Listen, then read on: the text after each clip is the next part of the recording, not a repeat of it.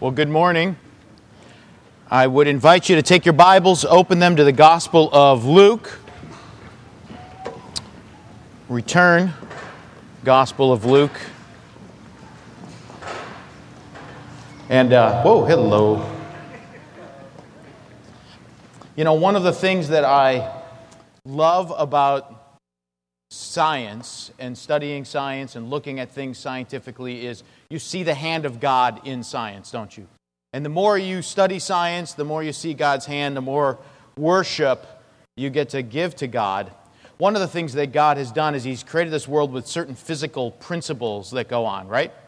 And these principles are true in the sense of all the laws of thermodynamics and things. You can see God. So, for example, metal, when it is cold, is in a certain state, and then when it's raining, and you're, let's say, in a metal building, and the metal building's beginning to warm up, what happens? It starts to creak. Now, if you stop and listen, you will hear the hand of God in the physics going on in this building. Now, the reason why I'm telling you this is that as you're sitting there, you might hear crackle, crackle, crackle going on. Those are sounds of worship.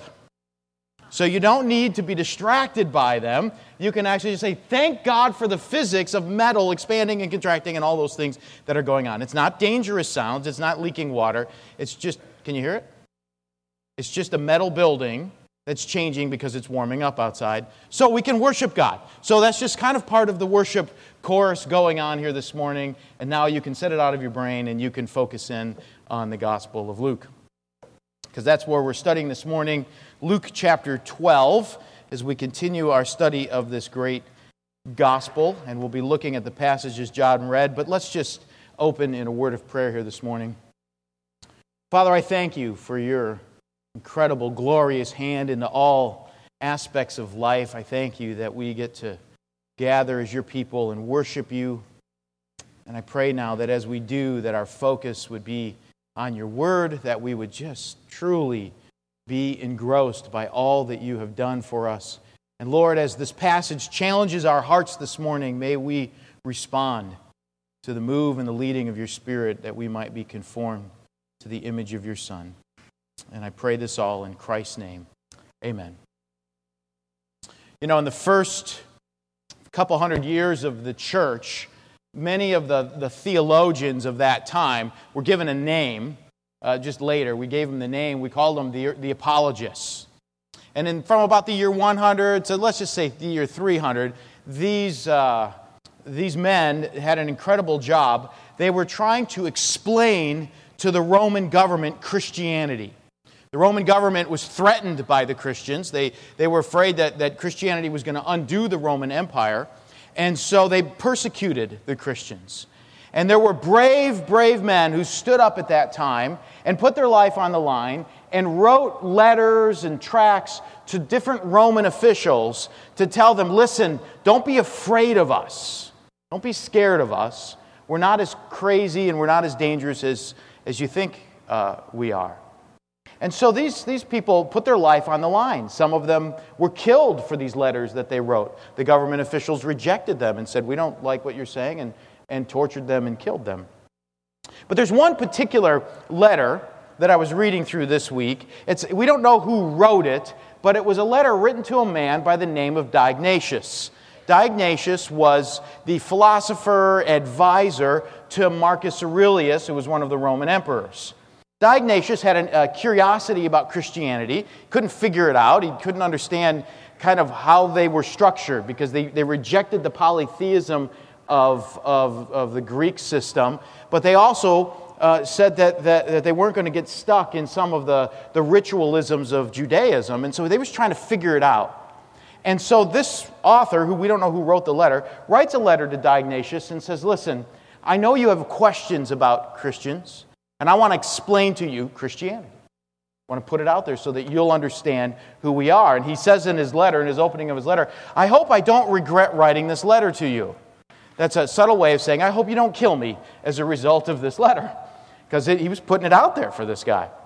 But in the letter to Dionysius, the author says, there's something very unique about Christians. There's something unique about us. And this distinction, if you can understand this distinction, you'll understand our values. He said, on the one hand, we're different from you in that we don't believe that our body should be handled in an immoral manner. That if it feels good, do it. We don't hold to that. We hold high the marriage bed. We hold high fidelity. We hold high and we hold sacred intimacy. It's not just something we give away loosely. But on the other hand, we do give away all our possessions loosely. Now that's different from a pagan culture, different from our culture, right? People will go on a daytime talk show and put out all of their immorality for the whole world to see, but ask them how much they earn, right? Ask them how much they earn. No way, don't you dare talk about my finances. That's me, that's private. And so you see, the pagan culture, the money's held tightly, their body's held loosely. And he's saying Christians are different. We hold our bodies and the relationships we have as sacred, but our possessions we hold loosely. He said, now if you can catch that, you'll understand something about the values of Christianity. You see, here's the difference. We live in the world, but we don't live for the world. We live in it, but we don't live for it. And when we live for the world, what happens? Then pleasure and consumerism takes us over. We live for pleasure, we live for consumerism. Right? So suddenly we want to get all the pleasure we can, we want to get all the wealth we can, and that's what we're living for. So we hoard our wealth and we give away our bodies. And what he's saying is that Christians are different. There's a different kingdom we live for. Totally different kingdom. And our values are different, and our heart is different. Because you see, Christians, we live in this world, but we don't live for it. Now, the reason why I'm talking about this is because this section, as John read it, I'm sure you could see what he's getting at. This moment in the ministry of Jesus, this issue comes up. What are you living for? Jesus is, remember, he's just confronted the Pharisees. He's called them hypocrites, and he's just gone to town on them. And then these crowds of thousands of people are pressing in on him. He's giving a moment of instructions to his disciples about how to remain faithful. And in the midst of this guy jumps up and asks him a question. And the question deals with possessions. It deals with this world. It deals with the security of this world. And Jesus takes this moment to address his disciples and to tell them something very simple. Jesus, he's going to say this: I am not a means to an end for you to place your faith in this world. I'm not a means to an end so that you can gather up wealth and possessions and trust in that. The reality is that Jesus is the end of the search. He's not a means to an end. Jesus will never be a means so that you can live for the world. Jesus is always the end, so that we do live in the world, but we live for Him and His kingdom. And so Jesus is going to take this time and instruct His disciples on this. And He's going to really show them the importance of this. And I think it's really valuable that we take time to unpack this morning. In fact, I was originally going to go from verse 13 all the way to the end of the chapter, but I wanted to slow down a little bit so we could really see what the problem is. And then next week, Lord willing, really get into the solution of the problem in greater detail. But you'll see in your bulletin the way that I've structured it. I'm just kind of trying to follow the flow of the story. There's a perceived problem, but then Jesus identifies what the real problem is, and then he addresses it. And we're going to follow that flow. But I want you to see something very simple today. I want you to catch the point that we live in this world, we don't live for this world. And therefore, Jesus is not a means to an end for you to live for the world. Jesus is the end. Jesus is the end of our search. And in Him, we're able to live in this world, but for Him. And I want you to catch this today.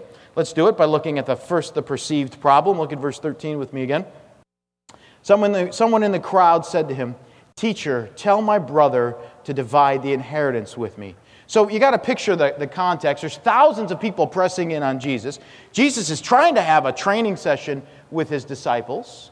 And in the course of all this pressure that's coming down and Jesus having this conversation with the disciple, this guy jumps up, and I'm just picturing this guy jumping up and saying, listen, Jesus, tell my brother I need the money. Okay, solve this problem for me. Now, let's not throw this guy under the bus too quickly. Let's look at his problem. Okay, because of the way Jesus responds, it's easy to say, boy, what a loser. I would have never asked Jesus that question. Okay, so before we go there, let's just look at what his problem is so we can see that, yes, we would, and we probably have asked Jesus similar questions. Okay, so let's look at his problem. Here's his problem. It's hard for us to catch it because we live in a very individualistic culture. So we don't always see his problem. You see, our culture is this. We tell our children, you can be whatever you want to be. Right? Just get a good education and go be what you want. And so our culture acknowledges the fact that Andrew might not be a pastor. He could go off and do whatever he wants. And we're used to that. Just go do what you want. In that culture, a man especially was tied to his father. What his father did, he did. Now, in a family, let's just say you have a family with 3 boys. When the father dies, the business, whatever it was that the father did for a living, the ownership of that went to the oldest son. Then the oldest son was to distribute portions of the business to his brothers so that his brothers would have a job. Now, if the oldest son took the money, took all the business, and said, I'm not giving it to you. What do you have? You've got nothing. You have no means of employment. You have nothing. So, what are you going to do? The best bet you have is to become a slave to someone. It's going to be your only option. So this guy's got a very real problem, doesn't he? His brother is refusing to give him the inheritance, refusing to give him what he needs to live, and so he needs it because he wants to survive. He's got to provide for his family. So he comes to Jesus, and he says, Jesus, tell my brother to give me the money, give me the inheritance, to give me the possessions. It's not just cash. I need it. I need the job. Now that's his perceived problem. Now the question is that the real problem? It's not the real problem. So now let's look at the real problem revealed. So a perceived problem, the guy is losing everything. He's perceiving that he's losing everything. Because he's not getting the inheritance, he has nothing. Now you could see how that could be perceived that way, right? If I took away your job and everything you owned, your perception would be you've lost everything. Now in the economy of God, have you lost everything? Right answer to that question is no, you haven't lost everything. And you'll see why. Okay, and this is what you have to catch. This is where Jesus is going to drill down into the problem here. Notice how Jesus reveals the problem, verse 14.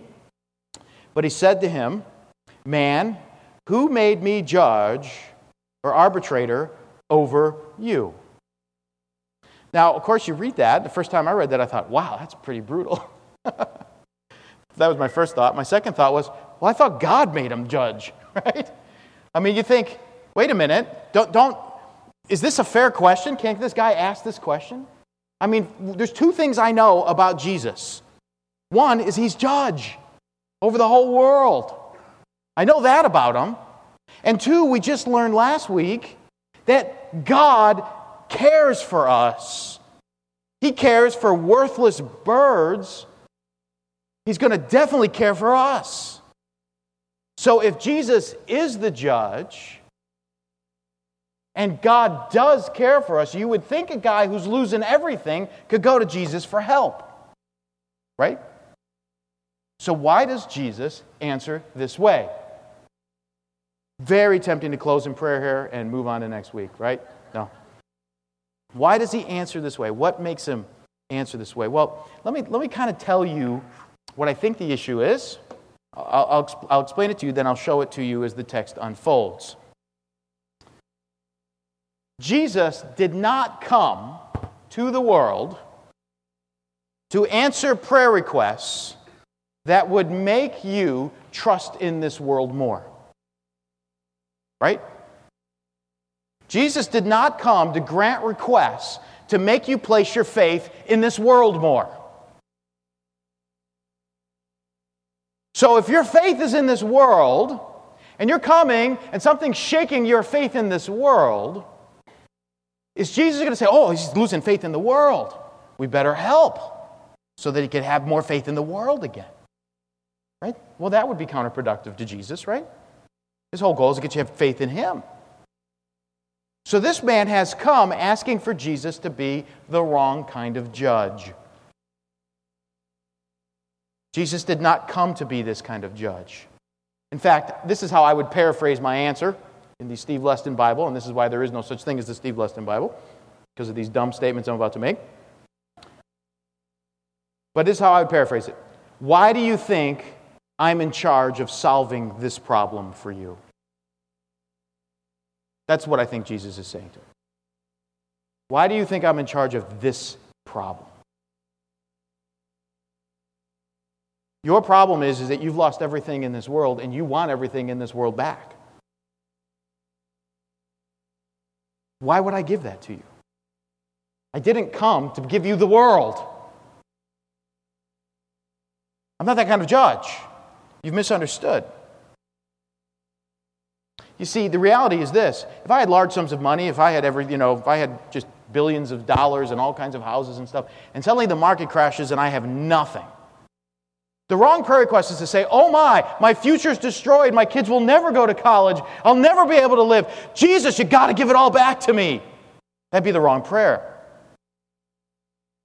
The right prayer is, God, you're my provider. You're my provider. The stuff isn't my provider. My dad's inheritance isn't the provider. The money in the bank isn't the provider. I'm not living for this world. If it comes, it comes. If it goes, it goes.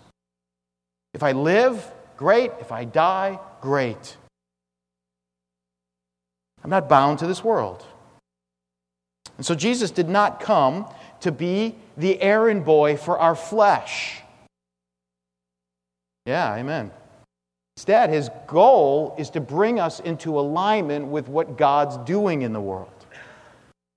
Everything that God is doing is designed to bring you into alignment with what God's doing in the world, not to bring your flesh.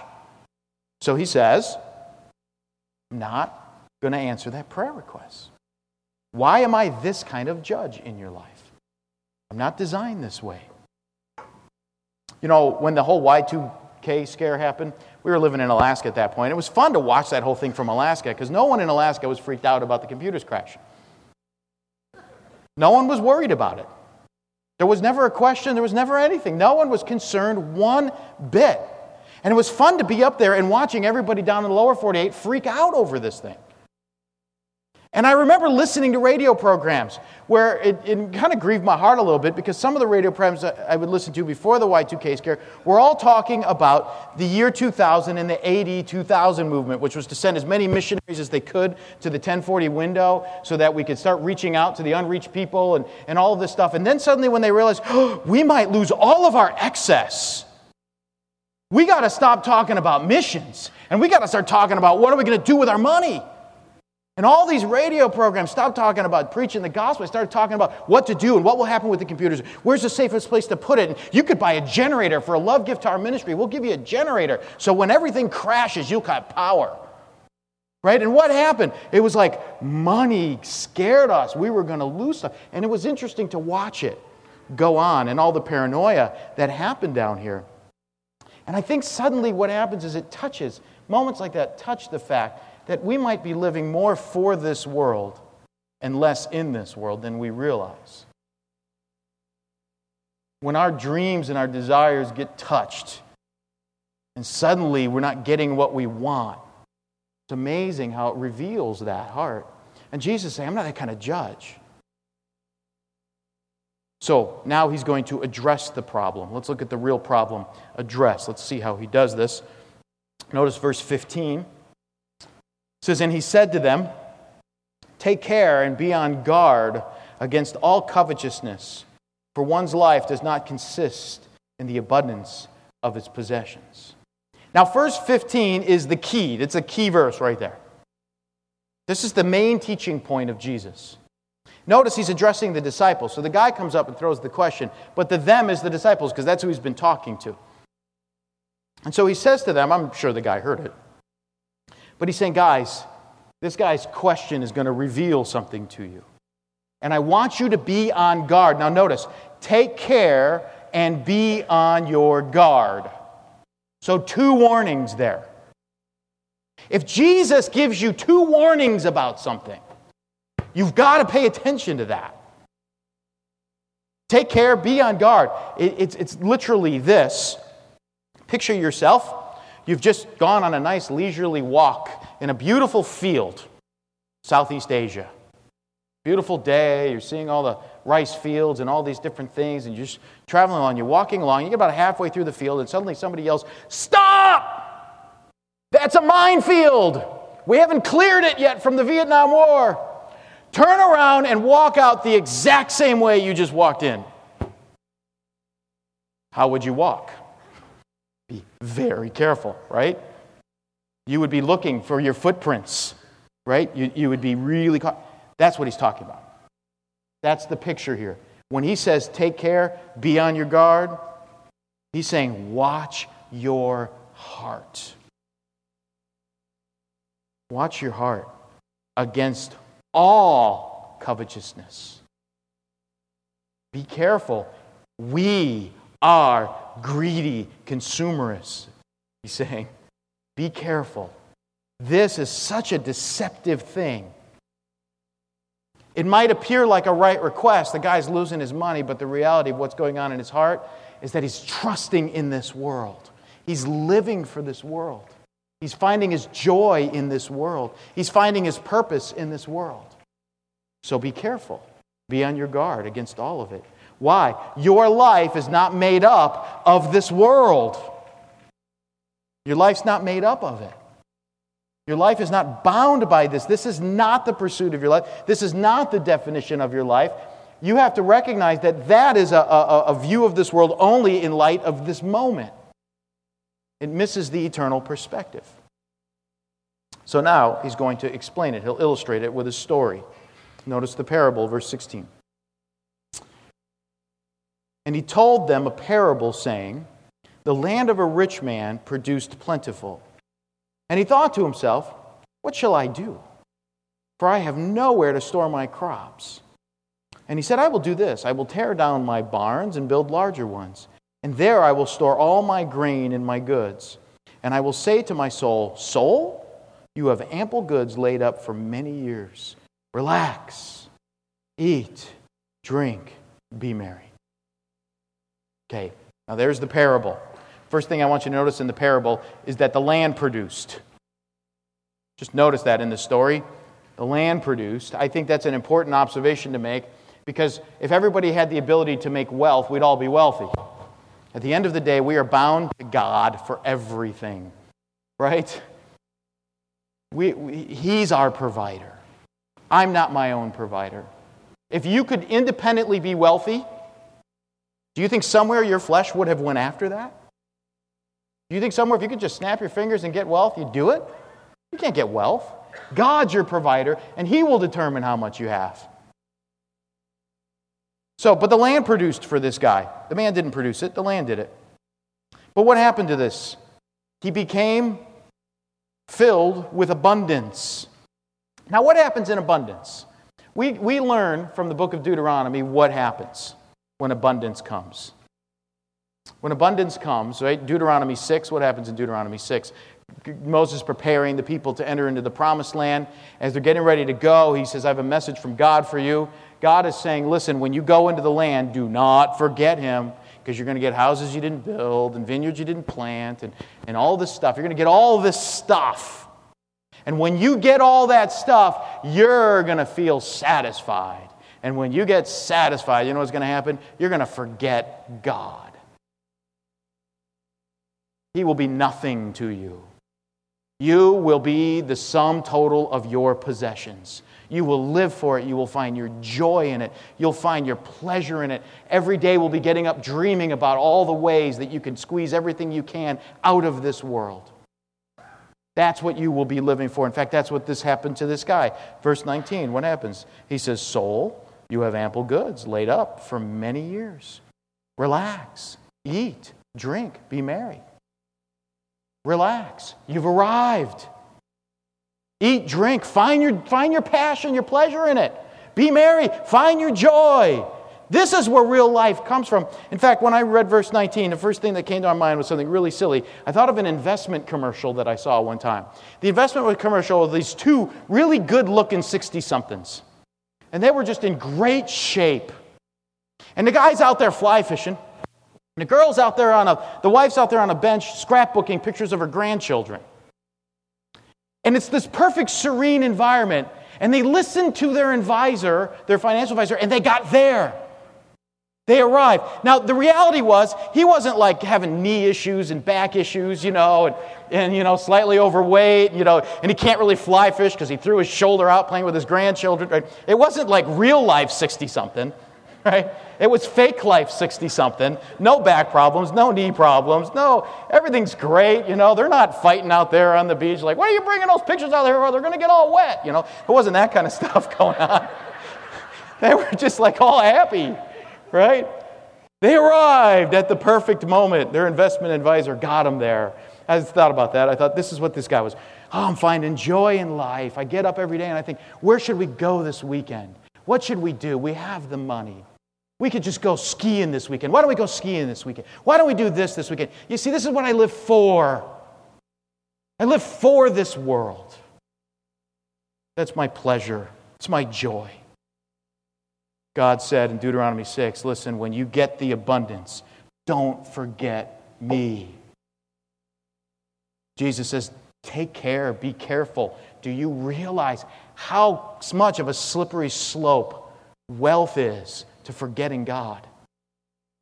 To living for yourself, that's covetousness. I want my way. I'm living for me. So this guy stores it up. He finds his security. He finds his pleasure, and he finds his joy in this world. He's found it all there. But notice what happens, verse 20. But God said to him, fool. It's a powerful word. Absolute stupidity. In fact, you could put the word idiot in there. I mean, it's a harsh word. Fool. This night your soul is required of you. And the things you have prepared, whose will they be? So is the one who lays up treasure for himself and is not rich toward God. He says, do you realize how foolish this is? The moment your heart starts living for the world, the moment your pleasure, your joy is living for the world, you are a fool, is what he said. Now, there's two observations I want to make about this. Here's the first observation I want to make. Money pulls us into the moment and causes us to live for the moment. Money pulls us into the moment and causes us to live for the moment. Notice, when eternity comes calling, this guy has nothing. He's not ready for eternity because all of his thought, all of his dreams, all of his vision was all about this life. Was all about this moment. Every moment of his life was, okay, I need to build barns, I need to get this, I need to get that, I need to get that, so I can arrive and I can relax and I can finally have pleasure and I can finally have joy. I've got joy now, I'm going to enjoy this stuff. You only go around once. It's like that game of life. Remember that game of life? What was the point of that game? Get as much as you can and then you win. It's like that's exactly what this guy lived for. But here's what money does. You live in the moment. And when you live in the moment, you lose sight of eternity. It's so true. I could see it happen with people who are young and they've got all this passion for serving God. They're pouring it all in for the kingdom. And then they get a job and they start getting wealth. And the next thing you know, they're just living for this and that. And this vacation, that vacation, I'm just in the moment, man. And for the kingdom of God, sure, when we have time. But right now we're young and we're going to, right? Jesus says, take care, beware of that. Living for the moment is a fool's errand because when God requires your life, you have nothing to give. Whose will it be? All that stuff you live for is going to go away and be gone. And you'll have nothing. And that stuff doesn't translate into an eternal account. Second observation I want to make. Money also blinds us to the values of the kingdom of God. It blinds us to the values of the kingdom of God. What does abundance do? This guy, when he got blessed by God, he started storing up so that he could live for his own pleasure. He moved through the chain so that he could get more and more and more and more and more, so that he could live more and more for himself, which is the exact opposite of the values of the kingdom of God, right? So possessions, materialism, consumerism, what does it do? It blinds us to the values of the kingdom because we start living for ourselves. We start saying, I've got to do this. This is what's important to me. I have to, right? God's no longer my provider. I'm my own provider, and I have to do this. And I've got a standard I want to live for, so God's not my provider, I'm my provider, and this is my standard. It's not God's purposes in the kingdom, it's my purposes, my vision, right? So all of a sudden the values of the kingdom are gone. Let me just give you some illustrations. I'll give you 4 illustrations of this. Here's the world system. Here's a consumeristic system. It says to store up, right? Get more, build it up. What does God say? God says give it away. Be generous. What does the world say? The world says power is found in control. You find people who are living in a consumeristic world, they start wanting to control their wealth, they want to start controlling others, control their time, control their situations, control their schedules, control. God says power is actually found in service. I'm here to serve you. I'm not here to control you and my life and my time and figure out how you serve me best. I'm here to give it to you, even at cost to myself. The world says you're what matters most. You're what matters most. You need you time, right? You need your moments. You work hard. You serving the man. You need your time. Do what's best for you. God says others are what's most important, right? They're more important than you. One more. The world says glory comes from exalting self, right? We build up big empires to ourselves. God says glory comes from humbling self. Do you see what happens? You start living in that consumer. This is why Jesus says, beware, man, because it's going to blind you to the kingdom of God. It'll blind you to the values of the kingdom. And it's a slippery slope, amen? It's a very slippery slope for all of us. For all of us. So what's the answer to this? It's found partially there in verse 21, when he says, so is the one who lays up treasure for himself and is not rich towards God. Here's what he's getting at. He's saying, listen, here's the reality of the situation. This person wants to eat, drink, and be merry, and all of that is just so destructive. But what's going to happen when God comes calling for his soul? He's not going to be ready. See, the issue is being rich towards God at the end of verse 21. It's pursuing, we'll just call it this, the wealth of the kingdom rather than the wealth of the world. Jesus is not a means to an end to have me pour my heart into the wealth of this kingdom and this world. There's many bad teachers out there that would want to get you to think that. Follow the principles and then you can have more wealth in this world. That's not the point. God's our provider. Now, God might give some of us lots of money, but it's irrelevant. God's our provider. Live in this world, not for this world. My focus is to be rich towards God. Now, how are we rich towards God? That is what the rest of this chapter is about. The rest of this chapter now is going to start really teaching us what it means to be rich towards God. But in the interest of helping us set the table for that, let me just give you one way. One simple picture that Jesus gives. It's found in verse 32 there of chapter 12. He says, fear not, little flock, for it is your Father's good pleasure to give you the kingdom.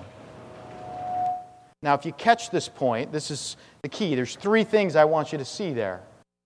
Because this is really the key to living in a way where we're pursuing the wealth of the kingdom, not the wealth of the world. We can be rich towards God rather than rich towards man. The first thing that we see in verse 32 there is to surrender your fear of this world. When this man came to Jesus, he said, tell my brother to give me the inheritance. And why is he saying this?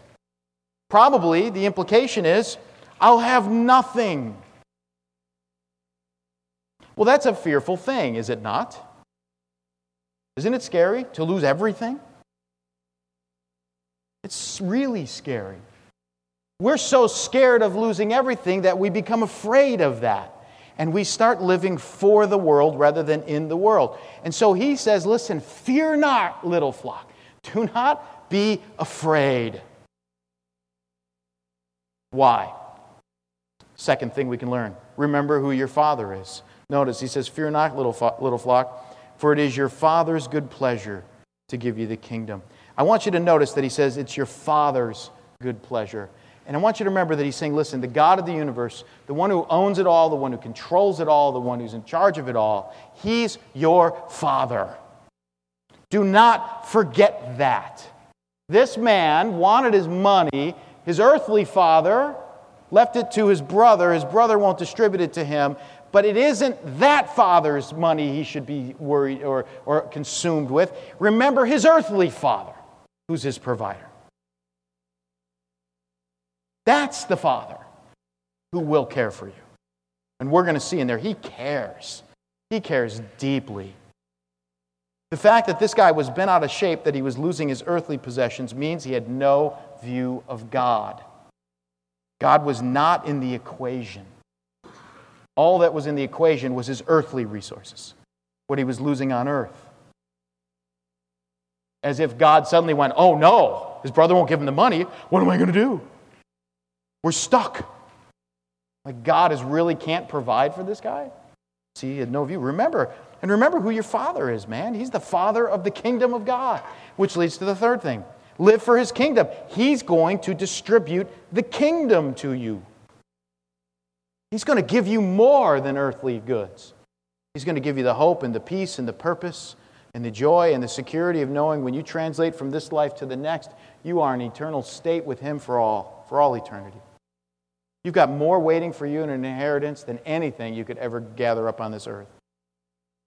And all that you gather up on this earth is going to be given away to someone else in the end anyways. So live for his kingdom. See, here's the point. Live in the world, not for the world. We live in the world, not for the world. So when I work and God provides money, God, you're my provider. I save money, right? I've put away money. But my faith isn't in my bank account. My faith isn't in my paycheck. My faith isn't in this church to care for me. My faith is in the fact God will provide.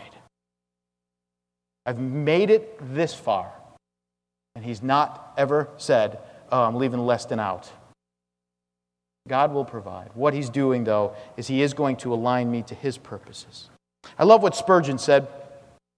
Spurgeon said this about this text. The way that you know if you're rich towards God is that nothing but God is precious to you. Isn't that a great quote? The way you know if you're rich towards God is that nothing but God is precious to you. So if I told you you were losing everything on earth, whatever it is that you feared losing the most on earth is precious to you. And this is what he's saying. Live for the kingdom. Again, we're not talking about being poor stewards. The Bible's very clear. We're good stewards for the glory of God. I'm a good steward of what he provided, but God's my provider. So, let's wrap this up. What do we do with this? What do we do with this? The question comes down to, what are you living for, right? Am I living in this world or for this world? And Jesus is not a means to an end to help me live for the world. Jesus is not a means to an end to help me live for this world. Oftentimes, he withholds answering the prayer request that would cause us to love this world more. And so he's gracious in that, because he's planning for our eternity even when we're not. Even when we're not. So let me just give you what I want to call four challenging questions. And these are very challenging questions, and they challenge me. We challenge all of us. They're intended to be challenging. And I want to put a challenge out to you that you would actually answer these questions. That you would take the time to really search your heart and let you and the Spirit of God do some work to really drill down into these questions. But let me give you 4 of them. First question is this: what do I live for? That's the first question. It's a simple one. The way you know that is just what consumes your thought and your mind Monday through Friday, Monday through Monday, throughout the week. What are the dreams? What are the visions? What are the plans? And if they all revolve this kingdom and this kingdom only, kingdom of earth, you might not be living for the right thing. You might be living for the world and not in the world. So take stock about your thought life, your heart life. Second question, am I consumed by material goods? How do you know if you're consumed by material goods? Because you find your joy and your happiness and your security in them. Some people have shopping addictions. Things get down and they go out to the store and they buy something, and that buying something makes them feel better. See, that's a consumer mindset. That's living for the world, not in the world. The question is, am I consumed by this? Thirdly, do I see Jesus as the key to material success? Do I see the Bible as a way of making money in this world? You see that? That's wrong. The Bible is what's going to align me to God's kingdom and God's purposes. God will provide, and He might provide somebody with a lot of money. But the end result isn't to get a lot of money. The end result is to live for His kingdom and to be faithful with whatever He provides you, whether you're poor and destitute or whether you're rich. It's His kingdom that matters. Fourth question. If you're married, ask your spouse this question: what defines our family? God's kingdom or our pleasure? God's kingdom or our pleasure? See, we're meant to live in this world, but not for this world. And so I would just challenge you to have some good, hard, honest conversations with yourself and with your family, because I believe the key that Jesus is telling disciples is to be on guard, be careful. This is very, very intense. Slippery slope. Now, next week, Lord willing, we'll unpack more of what it means to be rich towards God, and we'll see what this really is and how our heart is anchored in all the great things God's blessed us with. But before we do that, let's just make sure that we've really asked ourselves the hard questions so we're ready to receive His Word next week. Would you bow your head with me? As I pray, I would ask you just to pray in your own heart, to do some soul searching so that you could be freed from the bondage of living in this world and to begin to start living for the kingdom of God. Father, we come before you now as people who are consumeristic, as people who do live for this world. In my own heart, this text has challenged my own love of this world, the things that are precious to me. And Lord, I pray that your Spirit would just continue to do its work, not to condemn us, but to conform us to the image of Jesus, that we might live for your kingdom and not the kingdom of this world. Lord, may we live in this world as good stewards of it, as faithful stewards of it, using the resources that you've provided for your glory. But Lord, help us not to cross that line to start living for this world. As your Spirit reveals areas where we're just living in the moment, living for ourselves, living for our own pleasure, living for our own fun, Lord, may we not press against that. May we not resist that. But Lord, show us the joy of what it is to be set free from the bounds of consumerism and to be aligned to your purposes and to find the purpose for which you created us and how we were uniquely designed to bring glory to you. Lord, as we go through this, prepare our hearts to hear what Jesus has to say so that we might live in the joy in which you've called us to live. And I pray this in Christ's name. Amen.